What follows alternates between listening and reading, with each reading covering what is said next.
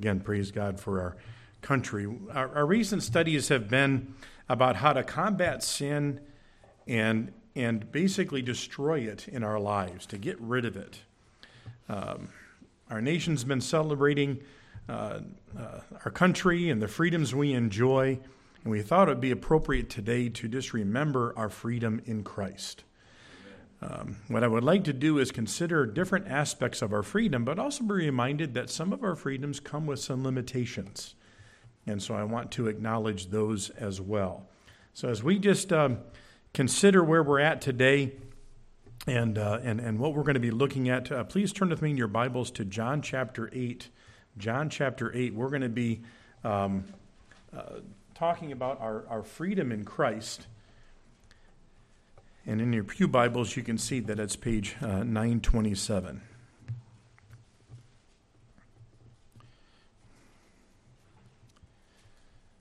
I'm going to start in verse 31 in this chapter.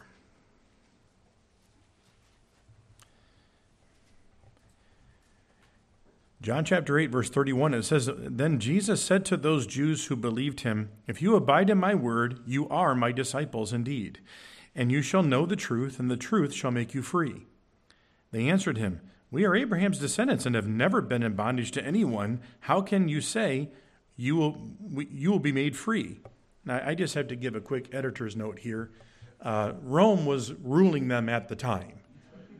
And so they said, no one's our boss. It's like, no, you're wrong. Okay, but anyway.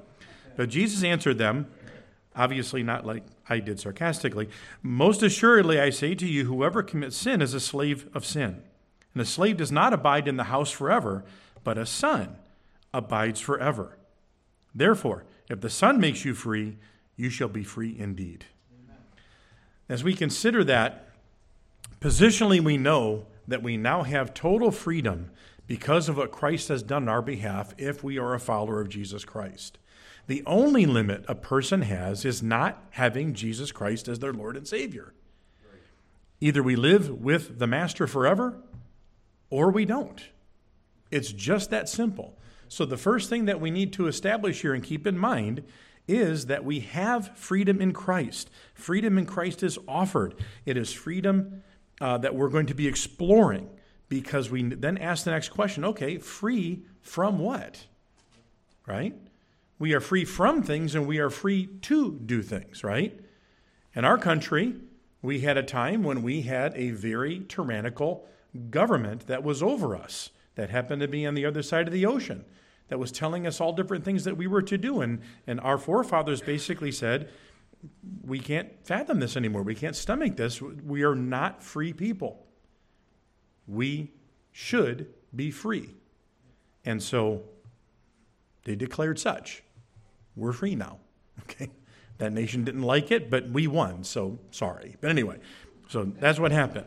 But here's the thing. We have been freed from some things. As we think of our freedom in Christ, we have been freed from sin and death. Amen. We're going to read several parts of Paul's letter to the Romans. Today we're going to take a broader view of the theme that we're talking about as Paul develops this, rather than taking a deep dive into every subject. So we're taking this theme of freedom through several different passages. And we're going to start in Romans chapter 5. Romans chapter 5.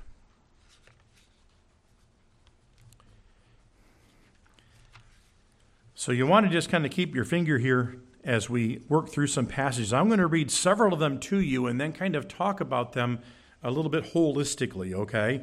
And we have a couple of different topics to work through. But in Romans chapter 5, let's begin in verse 15, and I'll read down through 19 for you. It says, "For the free gift is not like the offense. For if by the one man's offense," and we're talking about Adam, right? The offense of Adam, "many died, much more the grace of God and the gift by the grace of the one man, Jesus Christ, abounded to many. And the gift is not like that which came through the one who sinned. For the judgment which came from one offense resulted in condemnation." And by the way, that was complete and total condemnation for all of us, right? "But the free gift which came from many offenses resulted in justification. For if by one man's offense death reigned through the one, much more those who receive abundance of grace and of the gift of righteousness will reign in life through the one, Jesus Christ. So we see this counter, right? Here's Adam. Here's what he did to us. Here's us represented in him. And then here's Jesus and what he has done. And it goes on. Therefore, as through one man's offense, in verse 18, came to all men, resulting in condemnation, even so through one man's righteous act, the free gift came to all men, resulting in justification of life. For as by one man's disobedience many were made sinners, so also by one man's obedience many will be made righteous. Amen. This is a tremendous passage of Scripture that we really need to gain hold of and understand that we have a lot in Christ, okay? He has provided a way for us. We'll talk about that in just a moment. Now, if you'll slide over just a little bit, maybe down in your book, in your Bible, but go to Romans chapter 6 now. And we're going to start in verse 8. Romans 6, verse 8. So we have this contrast between what we had in Adam, which was condemnation, and what we have in Jesus, which is just justification, being made right in Christ. Now we look at Romans chapter 6, beginning in verse 8. Now if we died with Christ, we believe that we shall also live with him, knowing that Christ, having been raised from the dead, dies no more. Death no longer has dominion over him. For the death which he died to sin once for all, but the life he lives to God. Likewise, you also reckon or consider yourselves to be dead indeed to sin, but alive to God in Christ Jesus our Lord. Therefore, do not let sin reign in your mortal body, that you may obey it and its lusts. And do not present your members as instruments of unrighteousness to sin, but present yourselves to God as being alive from the dead, and your members as instruments of righteousness to God. For sin shall not have dominion over you, for you are not under the law, but under grace. Again, just keep that in our minds for just a moment, and then let's slide over to Romans chapter 8. Romans chapter 8, starting in verse 1. There is therefore now no condemnation to those who are in Christ Jesus. You see where the theme is going here, right? We talked about this condemnation to Adam, but through Christ there is no condemnation. Amen. There is therefore now no condemnation to those who are in Christ Jesus, who do not walk according to the flesh, but according to the Spirit. For the law of the Spirit of life in Christ Jesus has made me free from the law of sin and death. For what the law could not do, in that it was weak through the flesh, God did by sending his own Son in the likeness of sinful flesh on account of sin. He condemned sin in the flesh, that the righteous requirements of the law might be fulfilled in us, who do not walk according to the flesh, but according to the Spirit. You see that reinforced, right? For those who live according to the flesh set their minds on the things of the flesh, but those who live according to the Spirit, the things of the Spirit. For to be carnally minded, to be sinfully minded, is death, but to be spiritually minded is life and peace. Amen. Because the carnal mind is enmity against God. It's against God, for it is not subject to the law of God, nor indeed can be. So then those who are in the flesh cannot please God. But you are not in the flesh, but in the Spirit, if indeed the Spirit of God dwells in you. Now, if anyone does not have the Spirit of Christ, he is not his. And if Christ is in you, the body is dead because of sin, but the Spirit is life because of righteousness. But if the Spirit of him who raised Jesus from the dead dwells in you, he who raised Christ from the dead will also give life to your mortal bodies through his Spirit who dwells in you. Again, there's a lot there, folks, and we can unpack a whole bunch of these things for days, for weeks, all right? But what we're talking about right now is this freedom that we see, and ultimately, as we've been talking about, this freedom from sin and death. We find complete independence from the power of death through a complete dependence upon or faith in the work of Jesus Christ. But we also need to understand that sin no longer rules us now. If we're in Christ, we are not ruled by sin. We have the ability to not sin, to not offend God. Remember what the scriptures say. Someone who is not in Christ can't do anything good for Christ. Now, I want to be careful when I say this.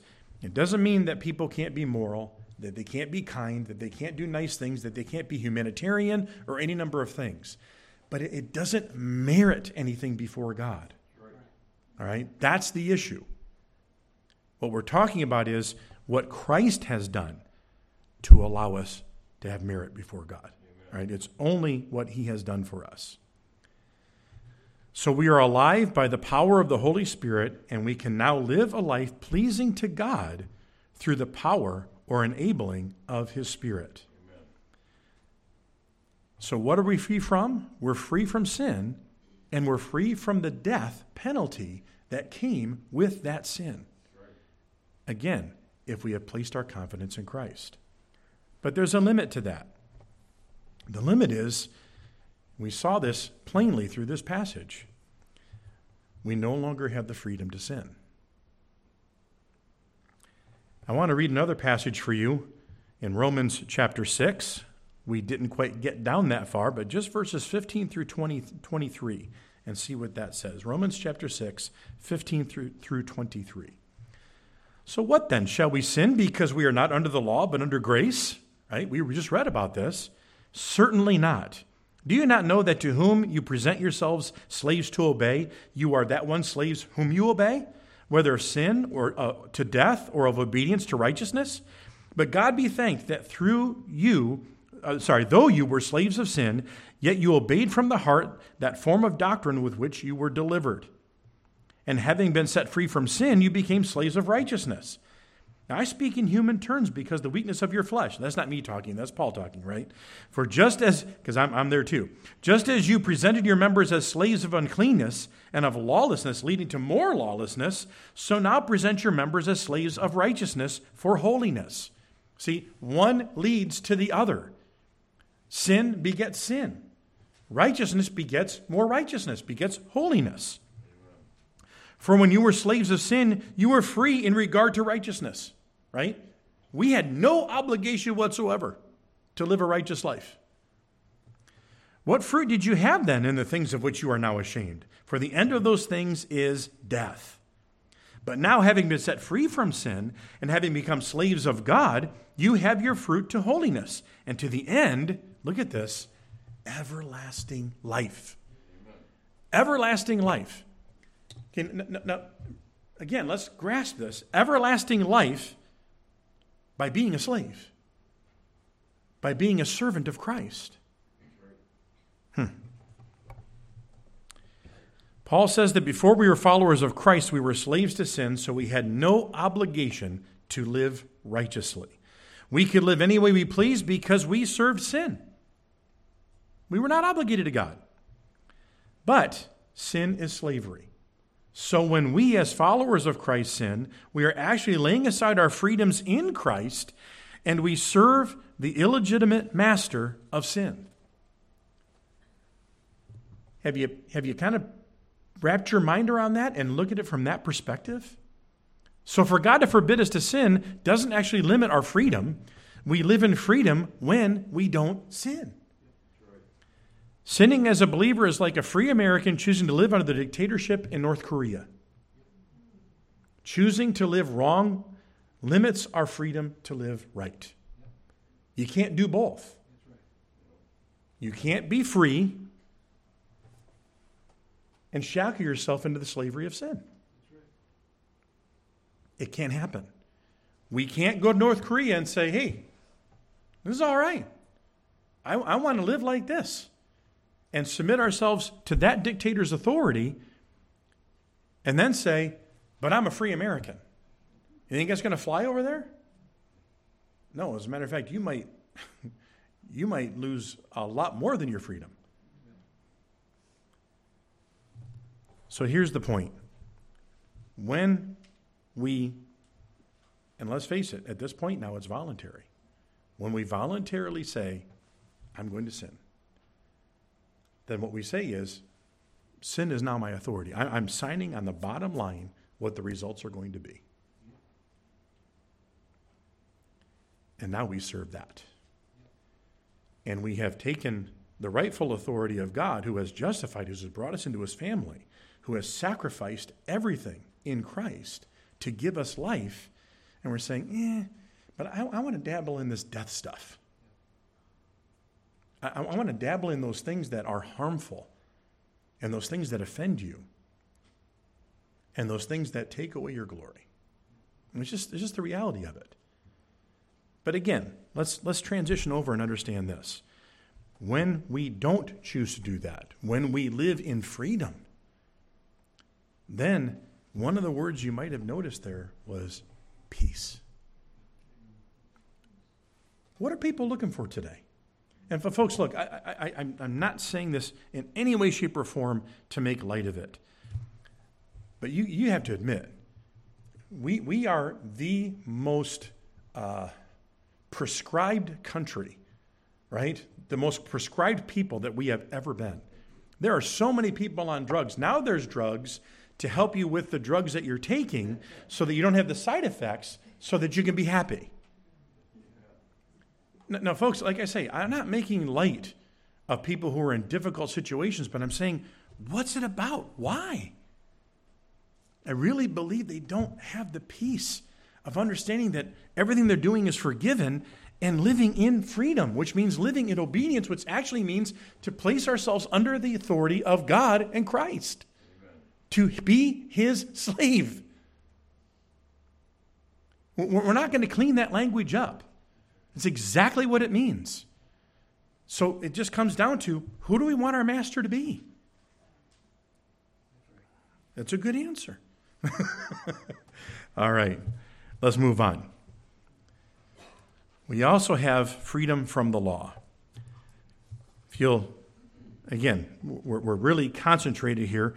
In Romans chapter 7, let me read for you verses 1 through 6. Or do you not know, brethren, for I speak to those who know the law, that the law has dominion over a man as long as he lives? Now, again, what we're talking about is the Old Testament law here. If you're not so familiar with that, that's fine, but we're talking much more than just the Ten Commandments.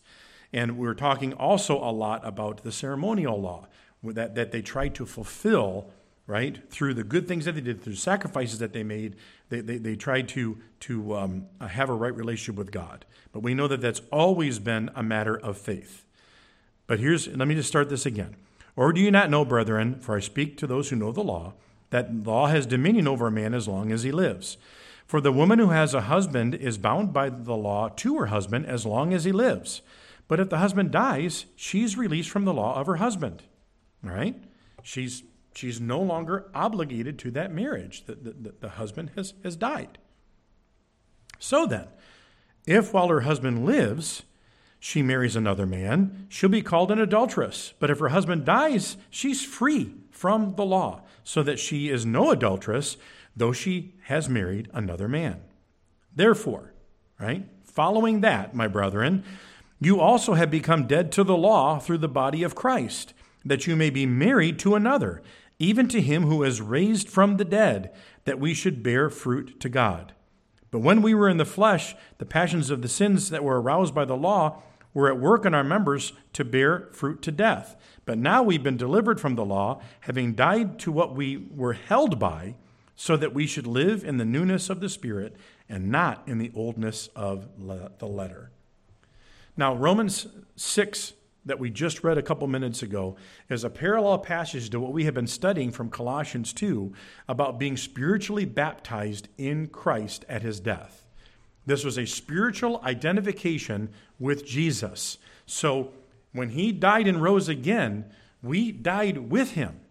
You say, well, I'm living and breathing. No, again, it was a positional thing. We died with him. We rose again with him based upon the life that he's given to us. Now, in chapter 7 is the follow-up passage that tells us that when our old man died with Christ, it freed us from the law. Paul uses the example of marriage, stating that a woman whose husband dies is free to marry again. She's free to marry another man without any moral or legal consequences because death severed the relationship. In the same way, we are dead to the law because we died in Christ and were raised to a new life. Jesus made it possible to be joined with him. He freed us when the old sinful self died with Christ, and we were given a new and eternal life so that we could be joined to Christ. Amen. That's an amazing thought. Freedom from the law. Now, again, there is a limit that we need to understand. We can't allow others to place an artificial standard on us.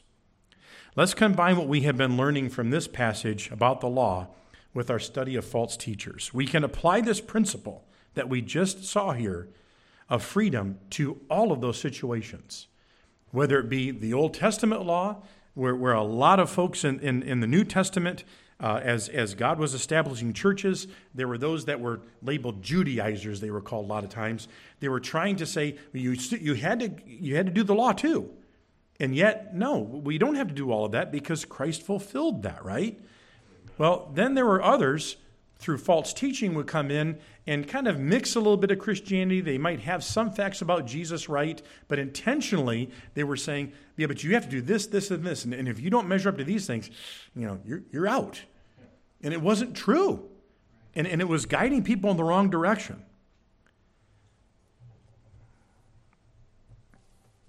All of these rules and regulations take away our freedom in Christ by placing requirements on us that are not right.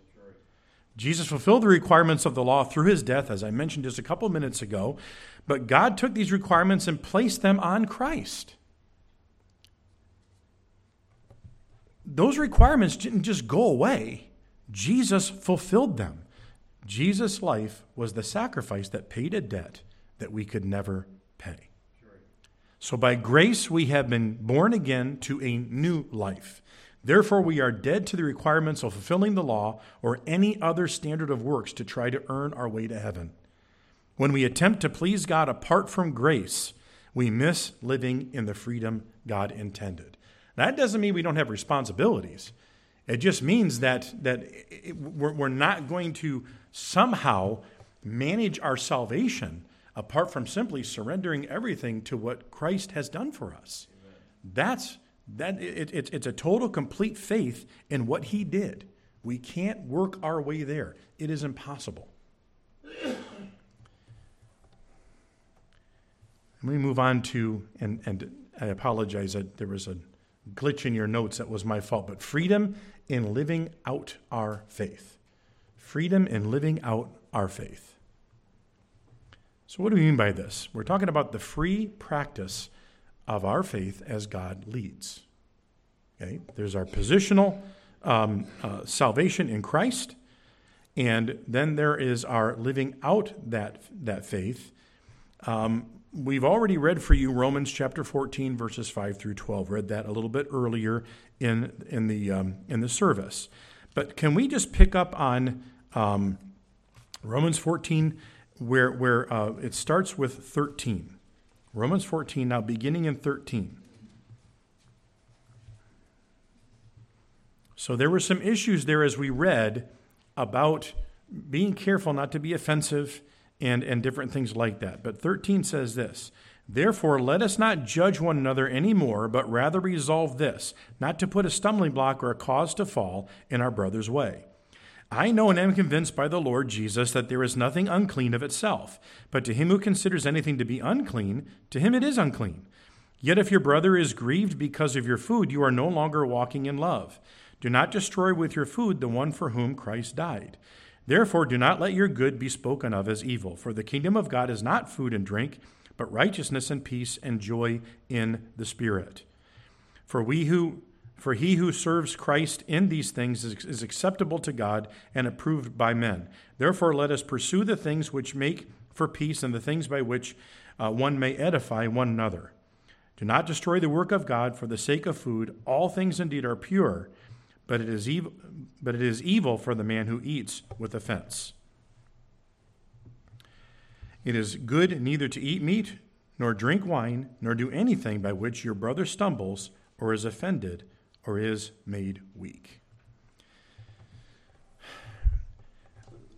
There's a couple different situations we're going to look at, but Paul is speaking through the book back and forth to both Jews and Gentiles.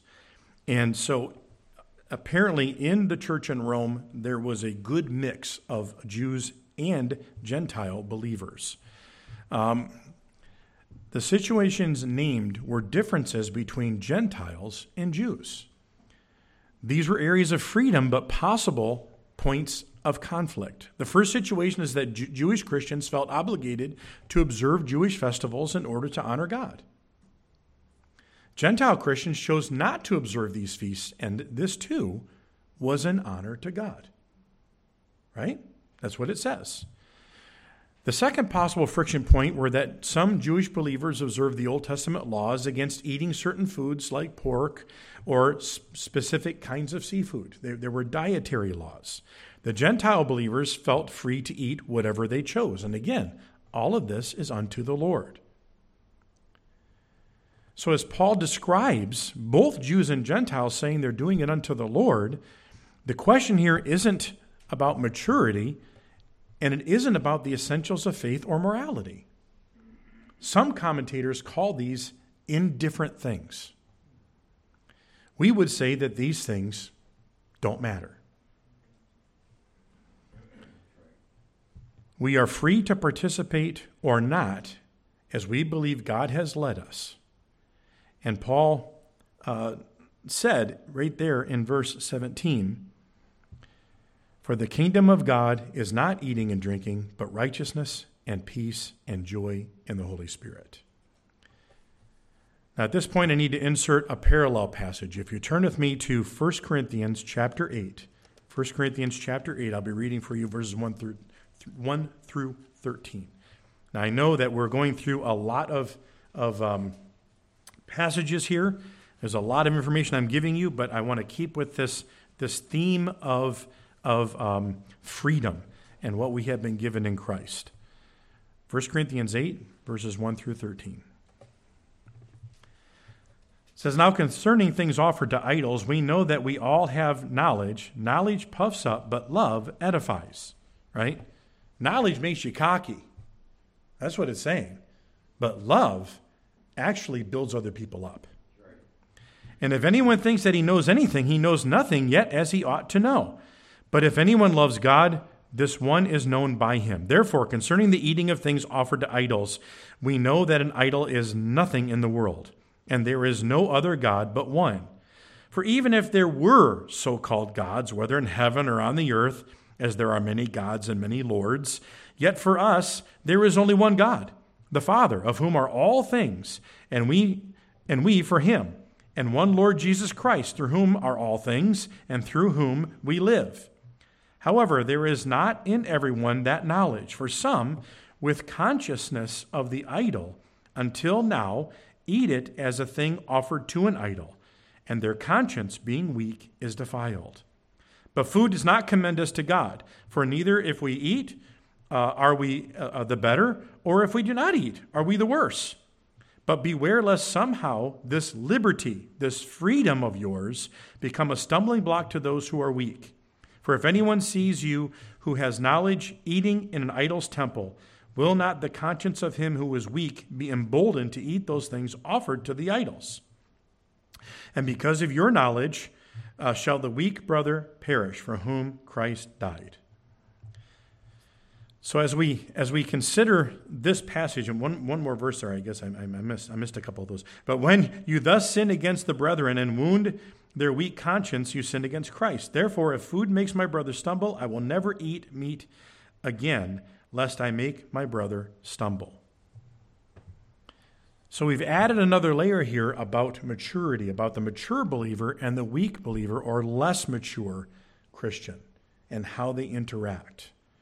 The specific issue is purchasing and eating meat offered to idols, but the principle and application can take many forms.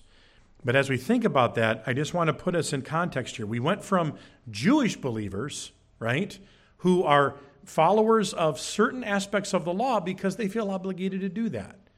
And what does Paul say? You're free to do that. There were Gentile believers who said, I don't feel obligated to do that. I feel obligated to live a different way to show who I am in Jesus, right? Again, both unto the Lord. And Paul said, you're free to do that. Don't judge one another. But now as we transition over to here, was probably all Gentiles. And there were some Gentile believers, non-Jews, who were more mature in the faith. Some people believe that the meat that was offered was kind of like bargain meat. They sold it. They made sure they sold it because I guess maybe it profited the temple or whatever it was. But Christians would buy this meat, the mature ones, because in their opinion, meat was meat, right? But the younger Christians would still associate it with the idol worship. And so the meat itself, there was some meaning behind it. And it was still very fresh in their lifestyle because they were saved out of that.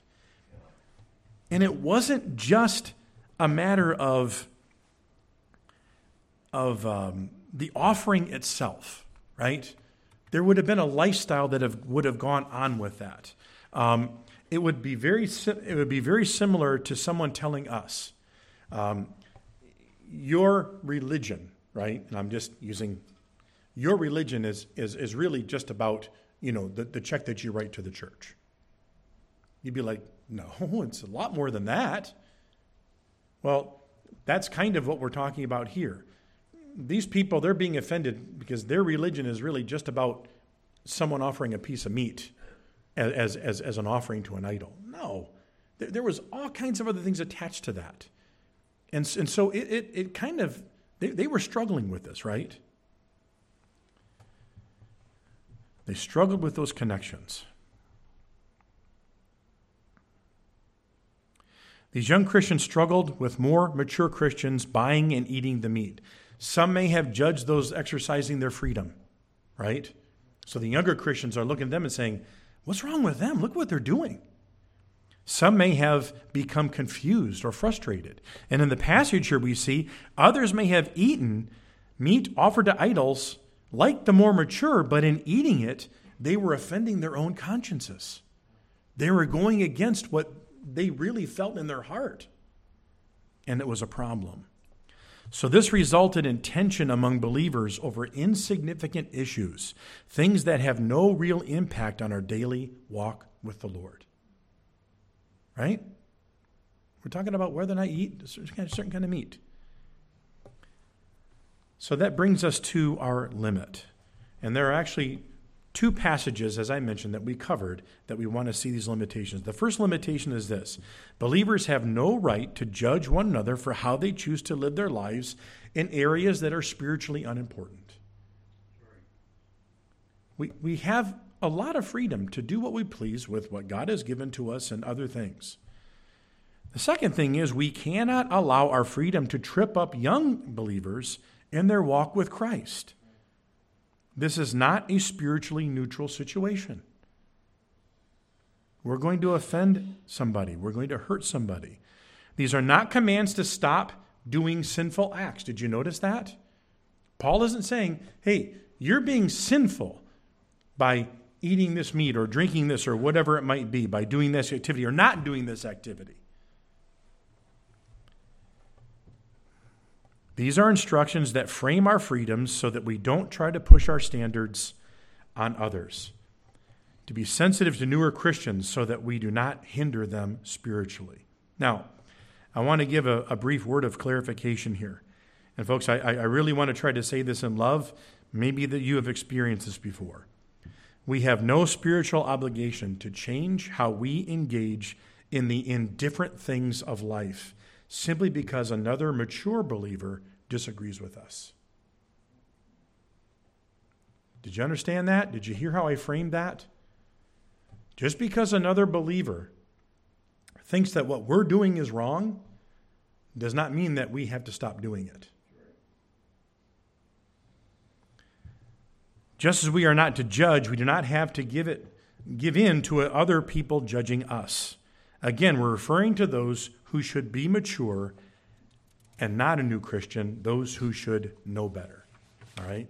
Now, even in saying that, I want you to understand, you can always give deference to love. You can always give deference to self-sacrifice. But I'm simply saying that we don't have to live according to someone else's standard. If they're an immature believer, we already covered that. All right. So let's move on. Let's make some application here. We also need to understand that the relationship between right beliefs, the relationship between right beliefs or doctrine and right living. Sorry about that tongue-tied there. There's a relationship between those two things. There is an interdependence between what we believe and how we live, right? We believe a certain way and we live accordingly. We live the way we do because of what we believe.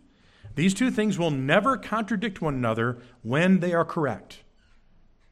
When our beliefs and our lifestyle are correct, you're not going to have one harm the other. Now you might ask, well, why are we talking about right doctrine all of a sudden and right living? I thought we were talking about freedom in Christ. You folks always ask us great questions. You really do.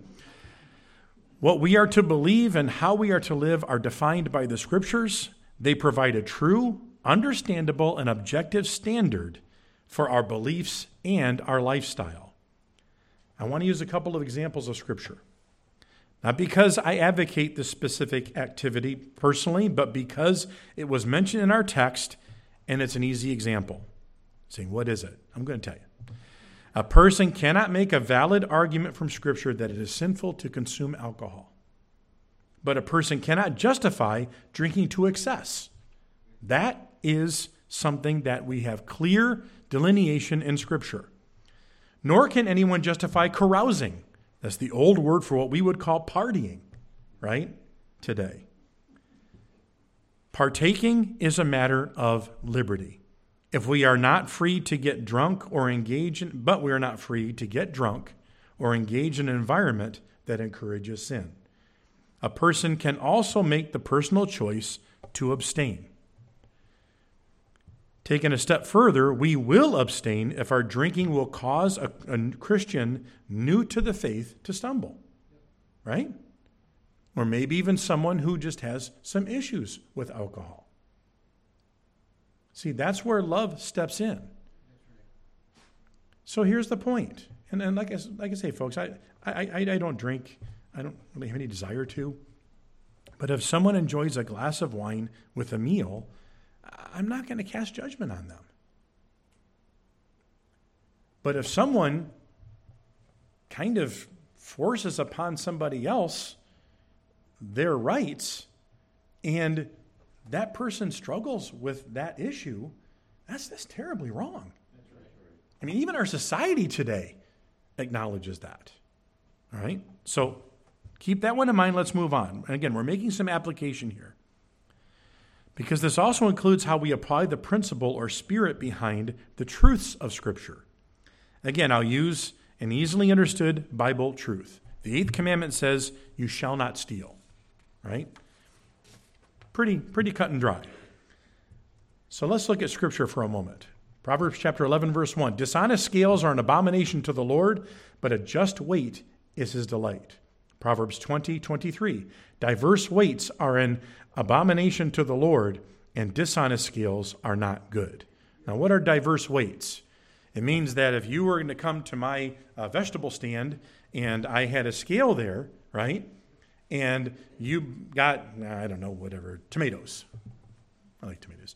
So you put some tomatoes on one side of the scale, and I say, okay, I'm going to balance that off until I tell you how much it costs, right?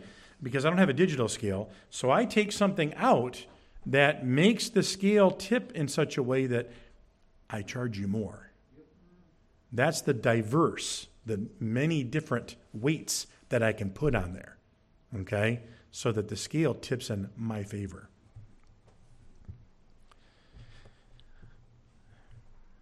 The Proverbs tell us that we are to have accurate measures in business. Deli scales and gas pumps are inspected so that we aren't ripped off, right? They have stickers on them. If we sell a product, for example, on the internet that we intentionally don't describe accurately, then we're sinning. Even though Bible authors had no concept of Amazon or eBay, thousands of years ago. The point is that just because the Bible doesn't specifically talk about misrepresenting a product on the internet doesn't mean we have the freedom to do it. Let's put this another way. The Bible may be silent on a number of very specific situations, but probably has a solid principle we would need to apply to that situation. Okay? In other words, we don't have the freedom to skirt those things. Now let's look at an example on the opposite end of the spectrum. 1 Timothy 6:17 through 19. Command those who are rich in this present age not to be haughty, nor to trust in uncertain riches, but in the living God, who gives us richly all things to enjoy. Let them do good, that they be rich in good works, ready to give, willing to share, storing up for themselves a good foundation for the time to come, that they may lay hold on eternal life. And now, at this point, I know a lot of people want to say amen because, get those rich people, right? Well, here's one very graphic truth we all need to understand. About 99% of the people in this country are rich compared to the rest of the world. Okay, that's not an exaggeration. Some of the poorest among us are rich compared to the rest of the world. Now, is that exactly what we're talking about here? No, but I'm just telling you, most of us could fall into this category. All right? So we just need to keep that in mind, get our minds around that. So, what do we see here? A rich Christian is told to stay humble and not trust in their riches. They are further instructed to be generous so that they will store up treasure in heaven. But possessing a lot of money isn't condemned. Did you notice that? And each person is free to choose how to invest their earthly treasures into making eternal treasures. There's a lot of freedom there. So to summarize, Christian liberty is not a license to sin, and it doesn't give a person the right to interpret the Bible any way they please. It isn't even a free pass to do whatever we like in areas that are not necessarily sinful. But our freedom in Christ absolutely means that we are ultimately responsible for what we believe before God. Why? The reality is there are those who do not hold to sound doctrine and will try to influence us. We must seek to obey Christ first and not obey just any old standard that's out there that someone wants to push on us.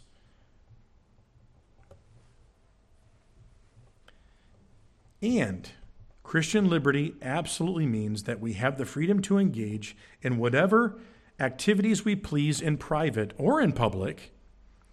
The limits to these freedoms are that we cannot sin and we should not offend a young Christian who may be struggling with their freedom.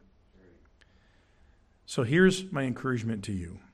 Live out your freedom in Christ and avoid those things that can take away your freedom and limit the blessings that God intends for us. Folks, we have freedom in Christ first and foremost with the salvation that He's given to us. Secondly, we have freedom to live our lives in so many ways, but even the limits that God puts upon those are to keep us free. We look at those and say, I want to do that. I need to do that. I want that. I need that, right? And there's that urge. But what we're saying is, I want to leave freedom, and I actually want to engage in things that are going to shackle me. We don't want to do that. We want to live in the freedom that God gave to us. We've mentioned this before. I don't mean this to be a trite saying. I really mean it to be, God is a lot smarter than we are. He knows. He knows us. He knows life. He created each and every one of us. He gave us His Word. He gave us His Son. He gave us the Spirit. And everything is designed for us to bring glory to Him. Everything is for us to place ourselves voluntarily under His authority because the Scriptures tell us, Jesus told us, if you love me, you will keep my commandments. It is an unloving thing to sin. It's also a self-destructive thing. God knows best. He loves us. He saved us from all of that. And when we give deference to fellow believers, whatever the situation might be, we are demonstrating that same self-sacrificing love that God called us into His family with. Let's pray. Heavenly Father, You truly do love us, And really, we see that demonstrated every day. We wake up, we take our breaths, we are given opportunities to serve you.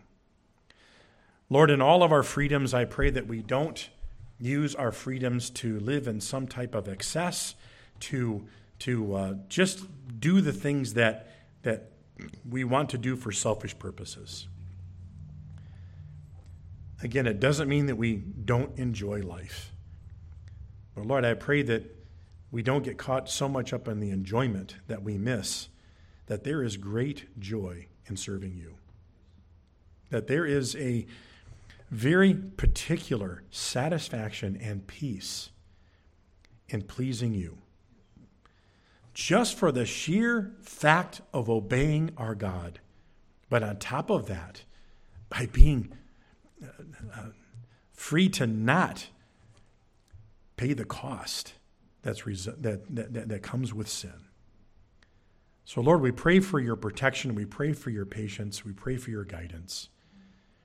But we also want to praise you that in all those different things, you do provide that for us. Father, if there's someone here, most of this message might not even matter to them at this point because they're not your child. I pray, Father, that you would work in their lives even today, that you would call them into your family, that they would see that they need to be rescued from their sin first and foremost.